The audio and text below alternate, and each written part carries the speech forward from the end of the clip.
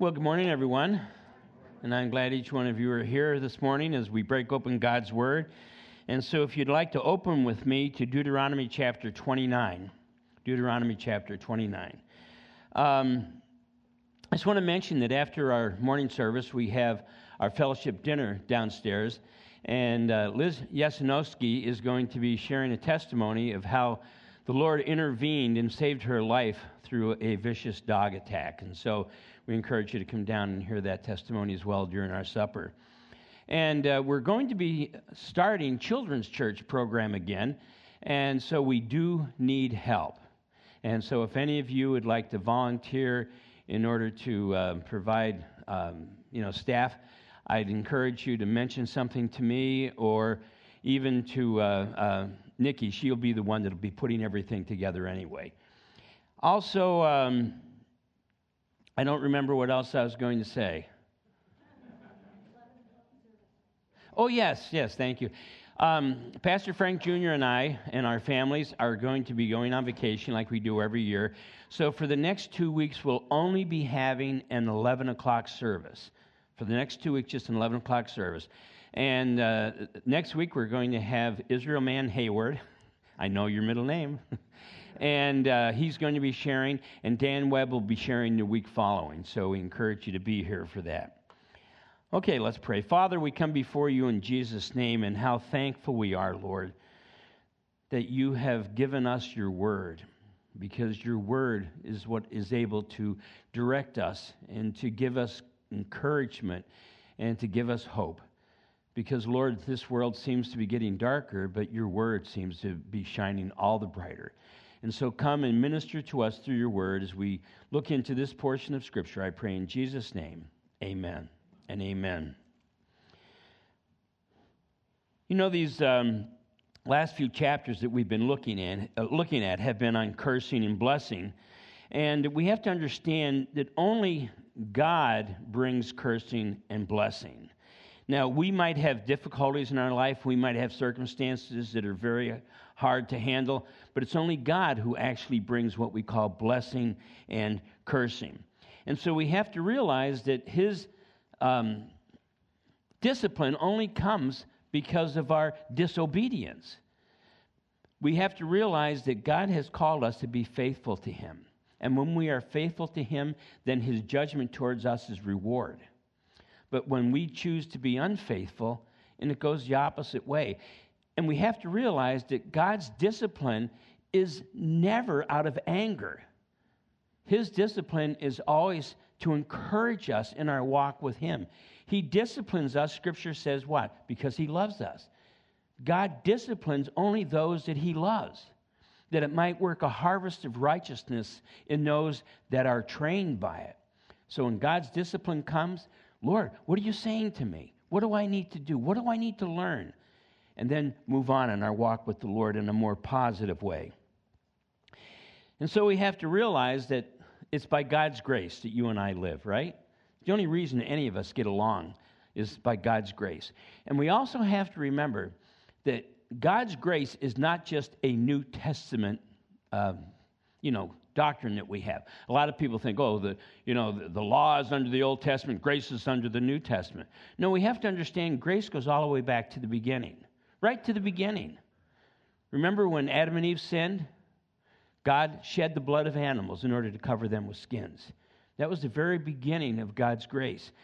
And we have to also remember that in the Old Covenant, when people were sacrificing bulls and goats and lambs and so forth, it wasn't the blood that was making atonement for their sin, it was their confession of faith, and that's the reason they brought, the goats and the bulls and their blood was shed. It was because they had the faith to believe that God would forgive them, and it was all grace.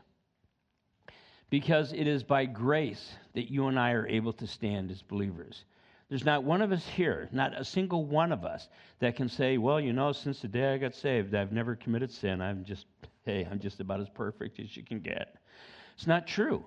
Every one of us falls to sin. In fact, if you want to think back to the last time you have sinned, you don't have to go very far. None of us do. But God's love is so complete that when we cry out to him and say, God, forgive me, a sinner, he does, because he loves us so much. So we're picking up in Deuteronomy chapter 29 and verse 20. Go to chapter 29 and verse 20.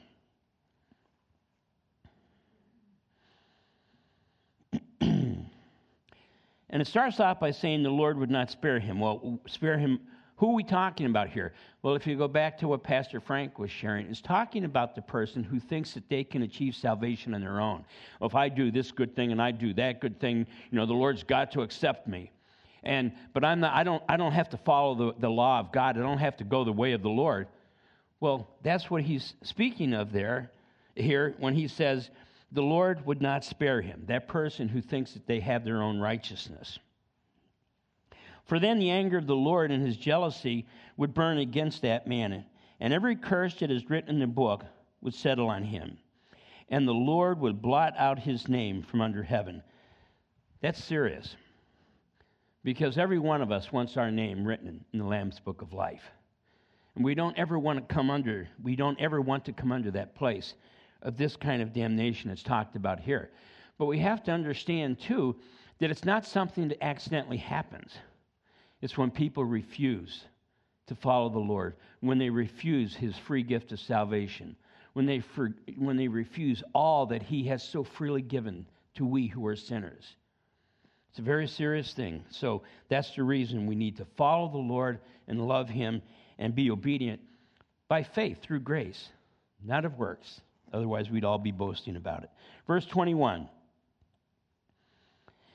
And the Lord would separate him from all the tribes of Israel for adversity, according to all the curses of the covenant that are written in the book of the law, so that the coming generation of your children who rise up after you and the foreigner who comes from far land would say, when they see the plagues, in other words, all that's happened on that land, and the sicknesses which the Lord has laid on it.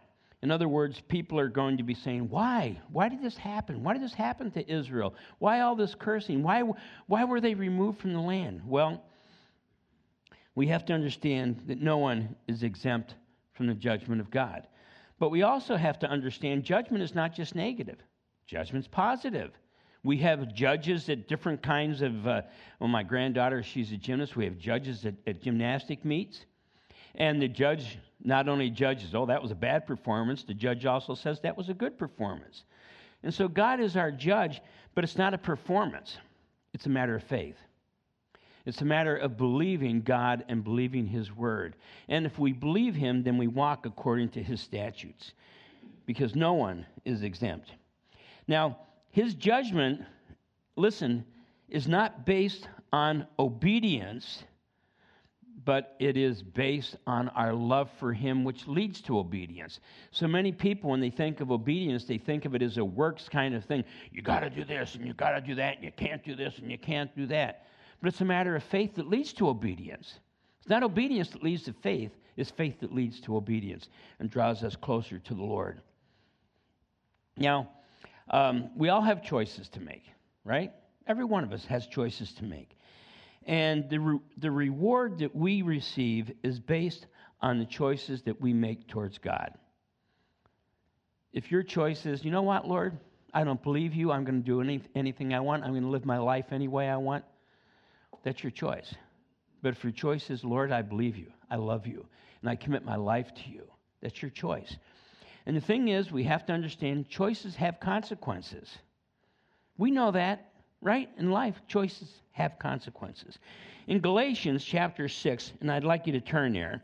Keep your finger here in Deuteronomy. Turn to Galatians, Matthew, Mark, Luke, John, Acts, Romans, Corinthians, Galatians chapter 6, and go to verse 7.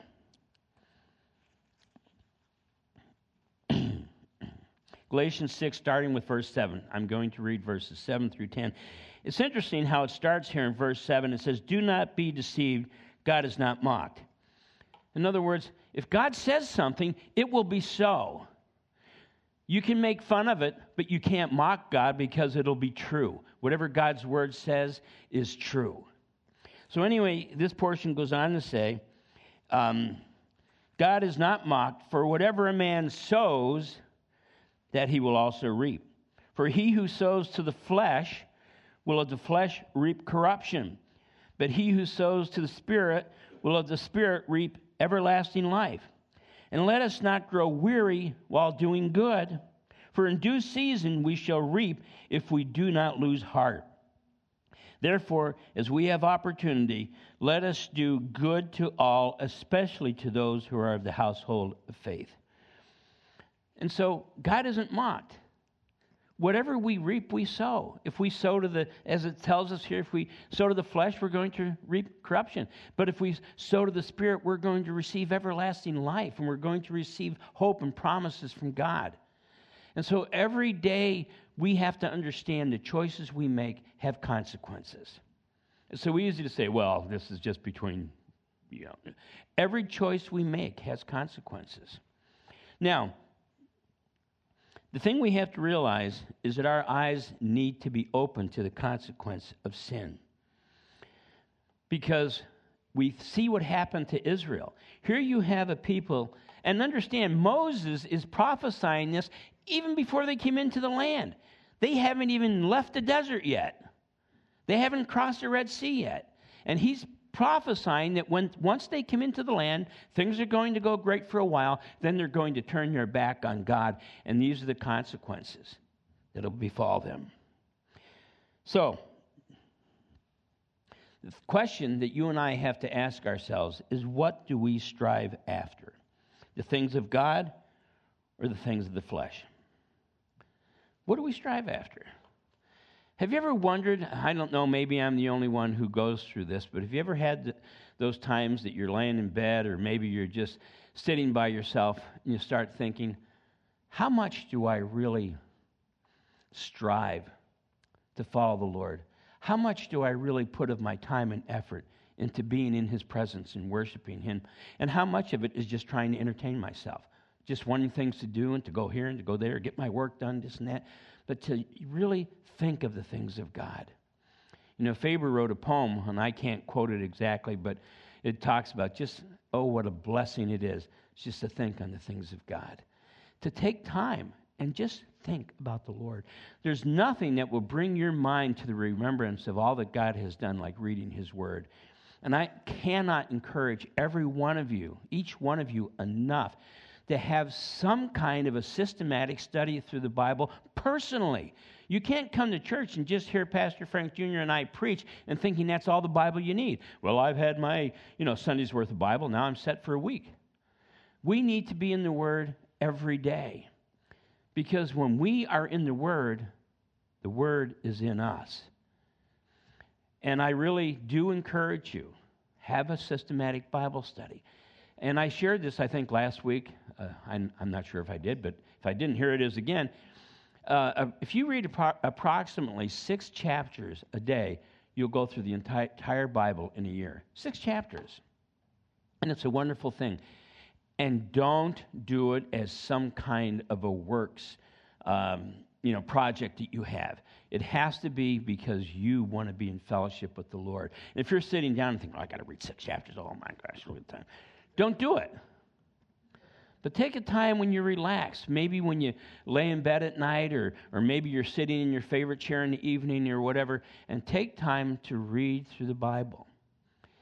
And it's also a good way to start your day, because God's Word is living and active, sharper than any double-edged sword. And so we have to make sure that we take time to be in the Word. One of the things that I found as a pastor, and I'm sure Pastor Frank Jr. has found the same thing, is that being a pastor, you're in the Word. I'm in the Word almost every day, studying for Sunday morning. But that is not the same thing as my private time with the Lord. It's completely different. I'm not saying that when I'm studying and working on a message, the Lord doesn't speak to me. In fact, no one feels more conviction over my teachings than me. You only have to hear it for 40 minutes. I hear it all week from the Lord. But that is not my personal and private time with the Lord. I have to have that as well, and we all do. Now, and I wrote this down because I think this is so important. When it comes to our walk with the Lord and our obedience to Him, it's not about perfection, it's about direction. You understand the point I'm making? So many people, when they're following the Lord and they're reading His Word and they're desiring to follow hard after Him, they think it's all about perfection. I've got to be perfect. I've got to make sure that I read this much. I have to make sure I do these good deeds today, and I have to make sure that I do this, and I have to make sure that I do that. Well, it's not about perfection. It's about direction. What direction are you going in? I love Jesus. I want to follow Him. I want to give Him my whole heart. That's the direction we should be going in. You see, none of us will ever be perfect, I'm sorry to say, until we are with the Lord. And that's going to be one of the most glorious things about our glorified body, is that we won't even know how to sin.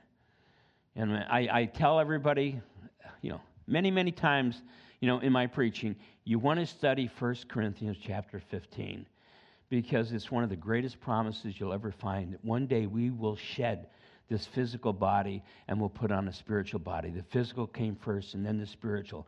And when we have our glorified bodies, we won't even know how to sin. The only thing that we'll be desiring to do is to worship the Lord. What a beautiful, beautiful promise that is from God's Word.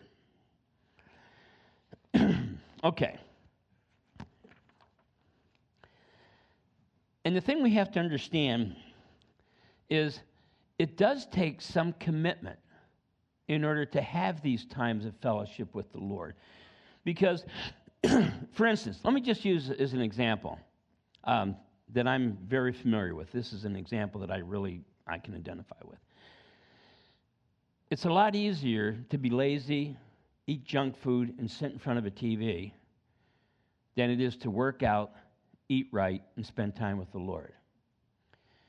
Because there are some people who think, well, once you're saved, that's just the easiest thing in the world to do. It still requires some commitment. It still requires us to go in a certain direction. I mean, it's real easy for me. Not that it's the best thing in the world, and it's not that I do it all the time, but like my granddaughters were over last night, my youngest one, so I had no choice. But to get a bowl of chocolate peanut butter ice cream, okay?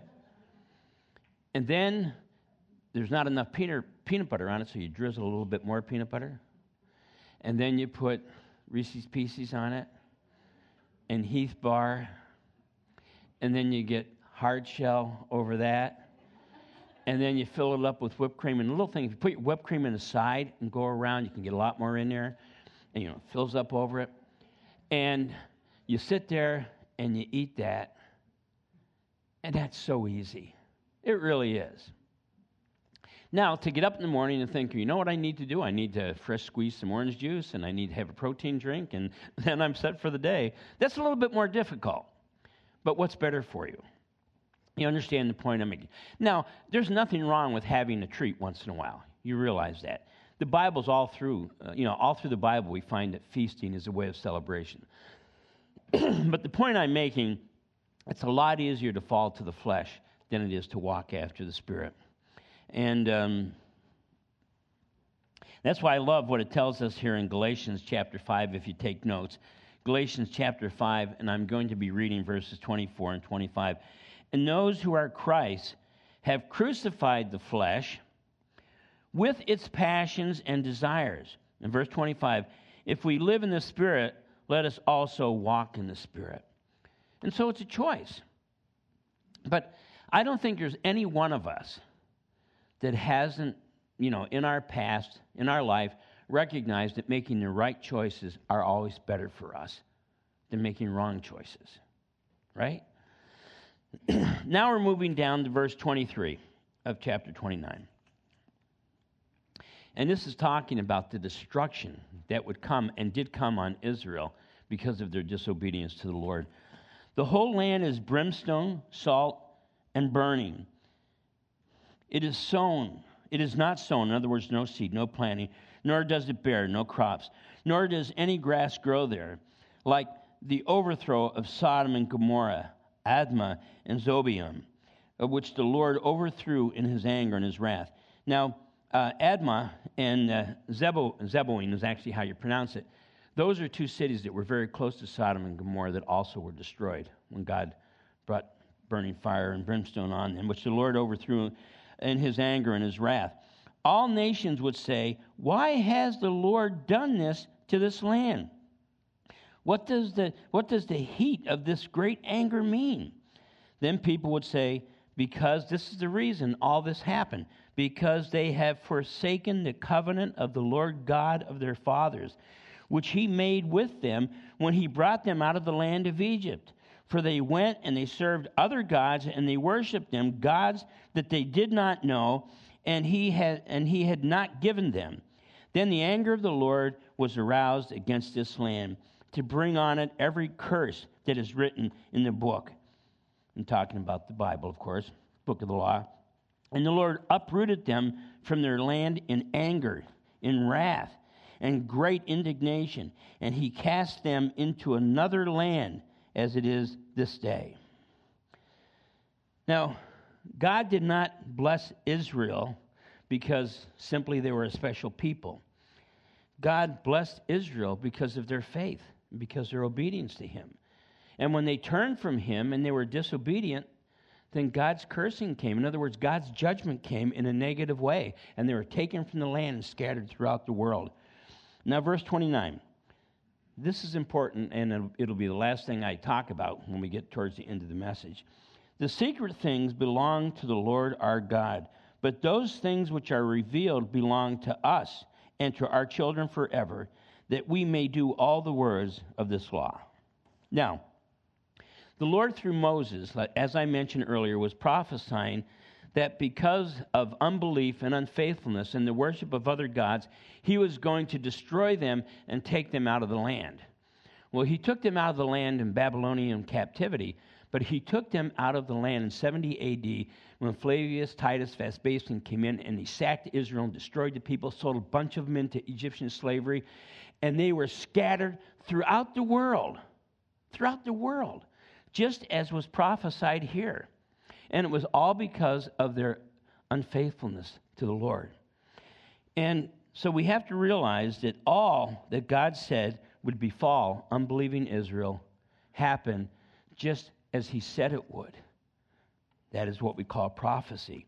And it should encourage us that future prophecy is also going to take place, just as he said. In Numbers chapter 23 and verse 19, it said, God is not a man that he should lie, nor the son of man that he should repent. Has he said, and will he not do? In other words, God said, if you do not walk in my ways, if you turn against me, you will be destroyed and taken out of this land. And that's exactly what happened. Because God is faithful. Let God be true and every man a liar. Because, and that's not talking about the fact that we have a habit of lying and that is our lifestyle. But the reality is there are times that we say things that just don't come to pass, that really just aren't true. But God is not a man he can lie. Everything God says will come to pass. It's yes and amen in the Lord. Turn with me to Ezekiel chapter 20.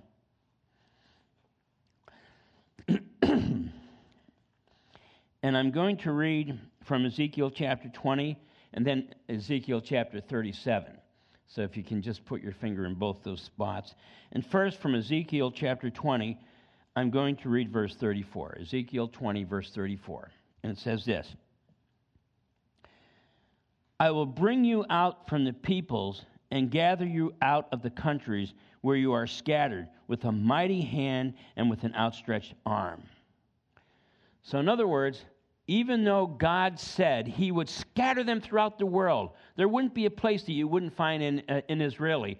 He said, I promise to bring you back together. You know, if you've ever been to Israel, and I've had the pleasure of being there, 3 times, it's an amazing thing because you find Jews that are black, you find Jews that are Asian, you find Jews that are Hispanic, and they're Jews. You can't come back into the land unless you've had, DNA testing to prove that you can come in and become one of their citizens. And so when it says they were scattered throughout the world, they were scattered throughout the world in unbelief. But then in the last days, as it's telling us here in Ezekiel, he would gather them back in. Now, go to Ezekiel 37 now, in verse 21. Ezekiel 37 and verse 21.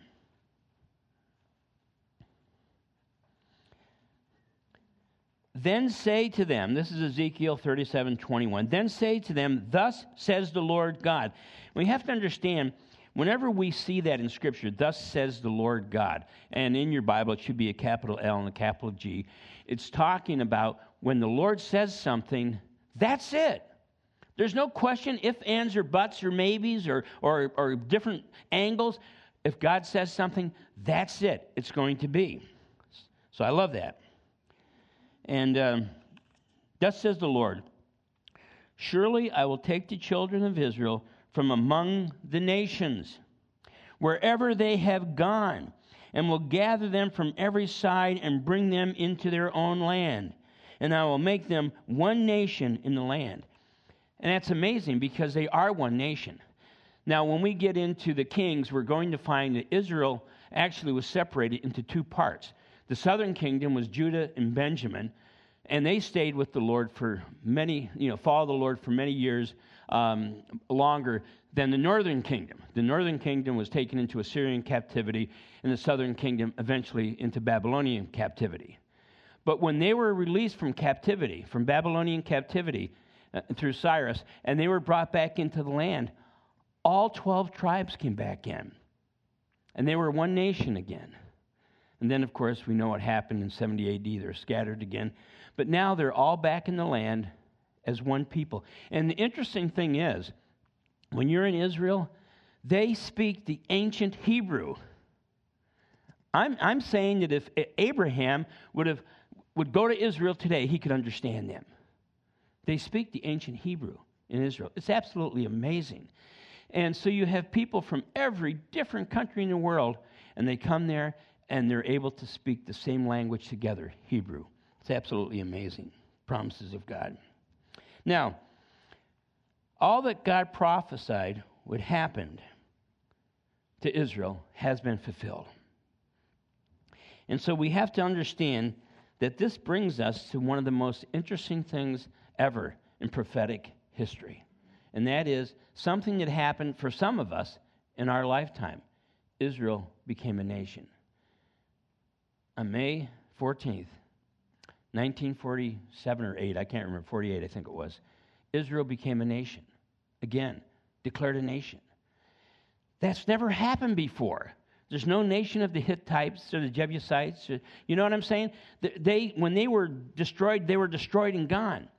But the Jews, in all those centuries that they were scattered throughout the world, they remained an identifiable people. They stayed an identifiable people. Why? So that when God called them back in, they would be able to come back into the land as His people. It's absolutely unbelievable. Unbelievable. And so, when you think about Israel becoming a nation again, and the unraveling of the whole world, including this country, the world is unraveling. Do you understand that? I mean, we all know about the gas shortage. That was sabotage. And there's a ransom paid in order to put the gasoline back online. I mean, this whole world is unraveling. Things are going crazy. And the thing we have to understand is it is all leading us to the prophecies of the end that the Word of God, tells us about. And so we have Israel back in the nation. When that happened, man, I'm telling you what, the time clock started for the last hour. And they've been a nation now for more than 70 years. And so it's time, very close to the coming of the Lord. You know, one of the things that's interesting, and whether you agree with this or not, but I'm sharing this so we understand why Christians shouldn't get overly involved in politics. You should vote your conscience. I do. But we shouldn't be overly involved and hopeful in politics. Oh, this politician is the savior of the world. More than 25 years ago, when I was preaching on the second coming of Jesus Christ, and I was talking about, the nation of the United States just falling away from the Lord, I made this statement. I think it will come through a liberal backlash. Some of you might, not too many of you, Frank might remember and Vi, But I said that this nation would go so liberal in the world, so liberal, that there'd be a backlash. And I believe that we're going to see a backlash towards conservatism, that people are going to put their hope in, and their hope shouldn't be there, because our hope is only in the Lord. I mean, politically and socially and morally and so forth, I am a conservative. But what I'm talking about is there's going to be a conservative movement where people are putting all their focus on the movement rather than on the Lord. I mean, think about it. We love our nation. All of us do. But yet, even in the conservative movement, there was this very soft and accepting attitude towards homosexuality, towards, all kinds of sin. It was just, that's just the way people are. Well, that's what happens when you try to blend politics and our faith, because they don't go together. Because here's the thing. Homosexuality, incest, adultery, fornication, drunkenness, and so forth, we know that whole portion of Scripture. They're all sin. And putting them under a conservative umbrella doesn't make them okay. And so we're at a place now where our world is just in flux. And we have to understand, before all these things begin to happen, before the war of Ezekiel 38, you guys all know what's happening in Israel. At least you should. What's happening in Israel right now, and they're, on the brink. And all those nations that are mentioned in Ezekiel 38 that would come against Israel from the north are in play in this present conflict. They're there. And the thing that Scripture teaches us is that before this invasion of Israel, where God will supernaturally destroy their enemies, we're going to be raptured. We're going to be raptured. And so the time of His coming is so close at hand. I remember Pastor Chuck, he's a funny guy, and he was at the shopping mall with his wife, before he died, obviously, years ago. And he said to his wife, he said, Thanksgiving must be close. The Christmas decorations are up. And she goes, what? And his point was that before you even get to Thanksgiving, the Christmas decorations are up. So it means Thanksgiving is near. Well, when we see the signs of this, this is War of Ezekiel 38. When we see the signs of this world just falling apart, we know the rapture is at hand. And so the rapture of the church is at hand. God is coming to take His people out of the world. And just as every prophecy we find in Scripture has been fulfilled in exact detail, so will this one. Jesus is coming back for His church. And the last thing I told you I was going to talk about is verse 29, if you want to look at that again. The secret things belong to the Lord our God, but those things which are revealed belong to us and to our children forever, that we may do all the words of the law. The simple meaning of this is that God has revealed to us through His Word and by His Spirit. God has revealed to us what we need to know. He's revealed to us His Word. But anything that is outside of that is just of man. There are some things that God does not share that are just for Him alone. For instance, the exact day He's going to return. He told us we should be aware of the time and the season, but the exact day He returns is just for Him alone. And there are many things that you and I might not understand. Why does the Bible say this? Or there's nothing wrong with saying, I don't know. There are things that God knows that I don't know. A whole lot of things. And if He hasn't revealed them to me, then it's not up to me to know. I just have to accept it and just have to have faith and believe and wait for the Lord's return. Because we have to realize it's so important for us not to allow ourselves to get caught up into all these false teachings and doctrines and everything else that are out there. The point I'm getting at is this. You have, the Gospel of Enoch. You have the Da Vinci codes. And you could go on and on and on with all these other conspiracy kinds of things. They're not inspired Word of God. So when people come to me, have you read the Da Vinci Codes? No. Have you read the Gospel of Enoch? Nope. Why not? It's not of God. I have no intention of studying and getting all involved in all these conspiracy kinds of theories that have nothing to do with the Word of God.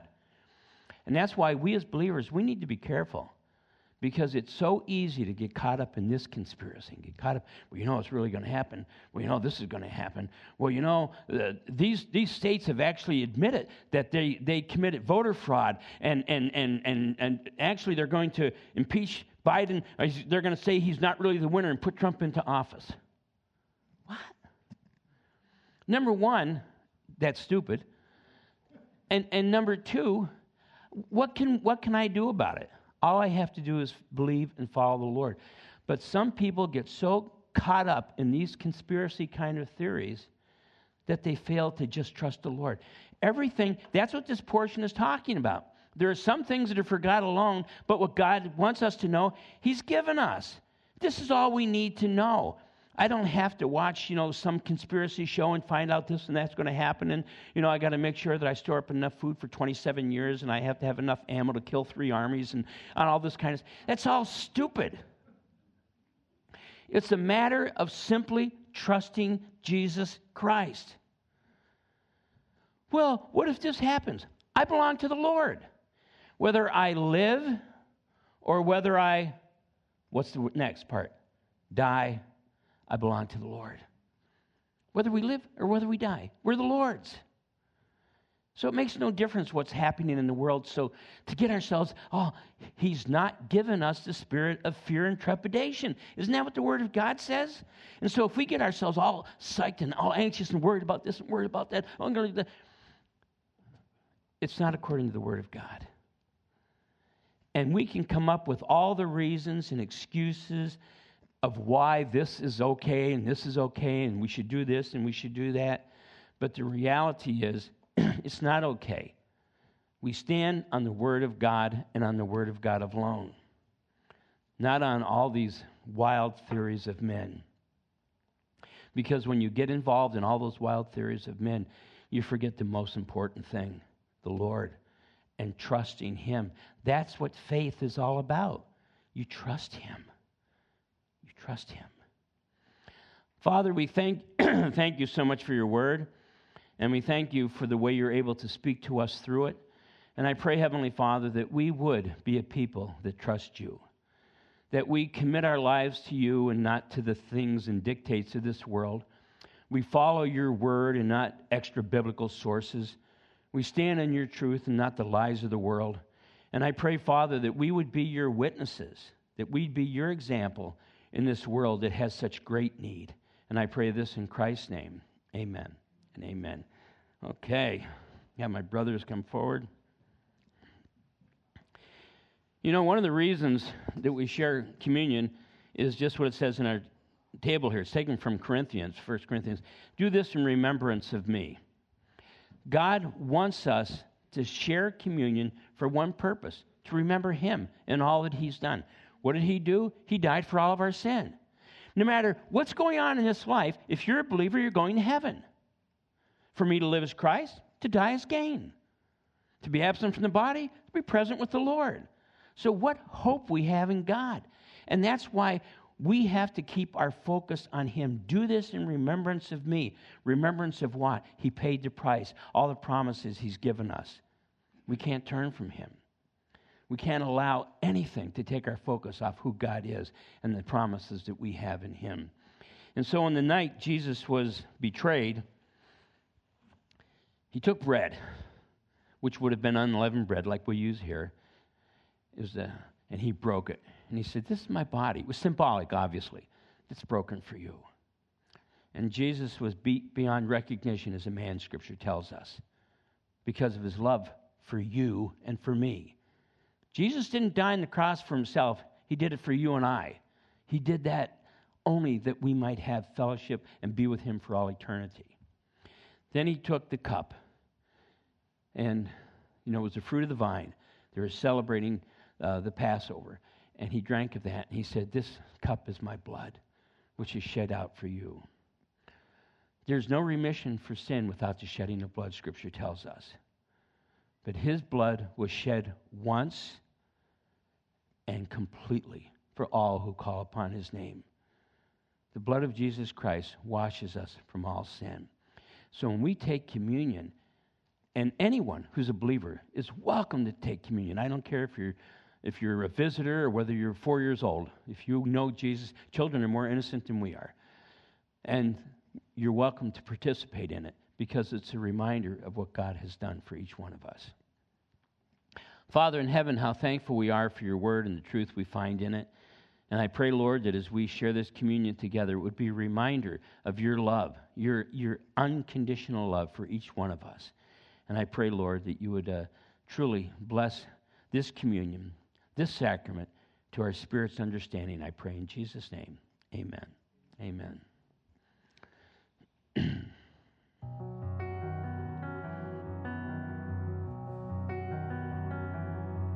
Do you feel the world is broken? We do. Do you feel the shadows deepen? We do. But do you know that all the dark won't stop the light from getting through? We do. Do you wish that you could see it all made new? We do.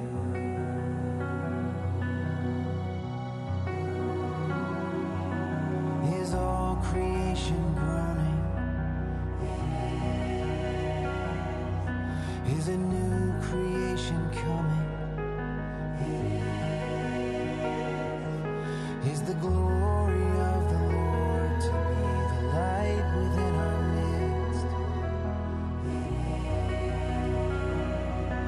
Is it good that we remind ourselves of this?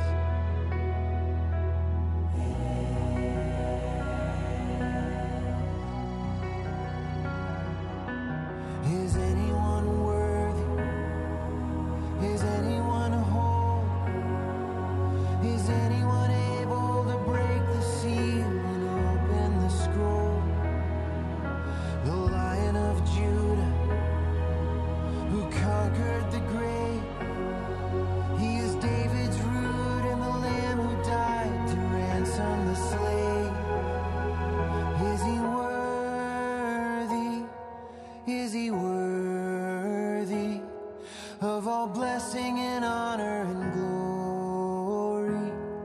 Is he worthy of this? He is.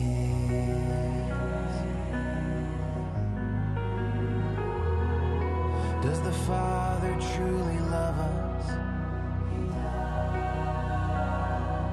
Does the Spirit move among us? And does Jesus, our Messiah, hold forever those he loves?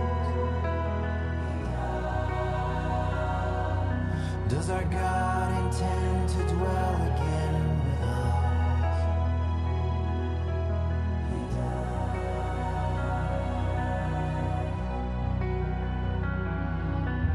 Is anyone worthy? Is anyone whole? Is anyone able to break the seal and open the scroll? The Lion of Judah, who conquered the grave. He is David's root and the Lamb who died to ransom the slave. From every people and tribe, every nation and tongue, he has made us a kingdom and priest to God to reign with the Son. Jesus Christ did it all for you, and he did it all for me. That anyone who believes on the Lord shall have eternal life. This is to our comfort. And so therefore, take and eat and drink and be so thankful to your God.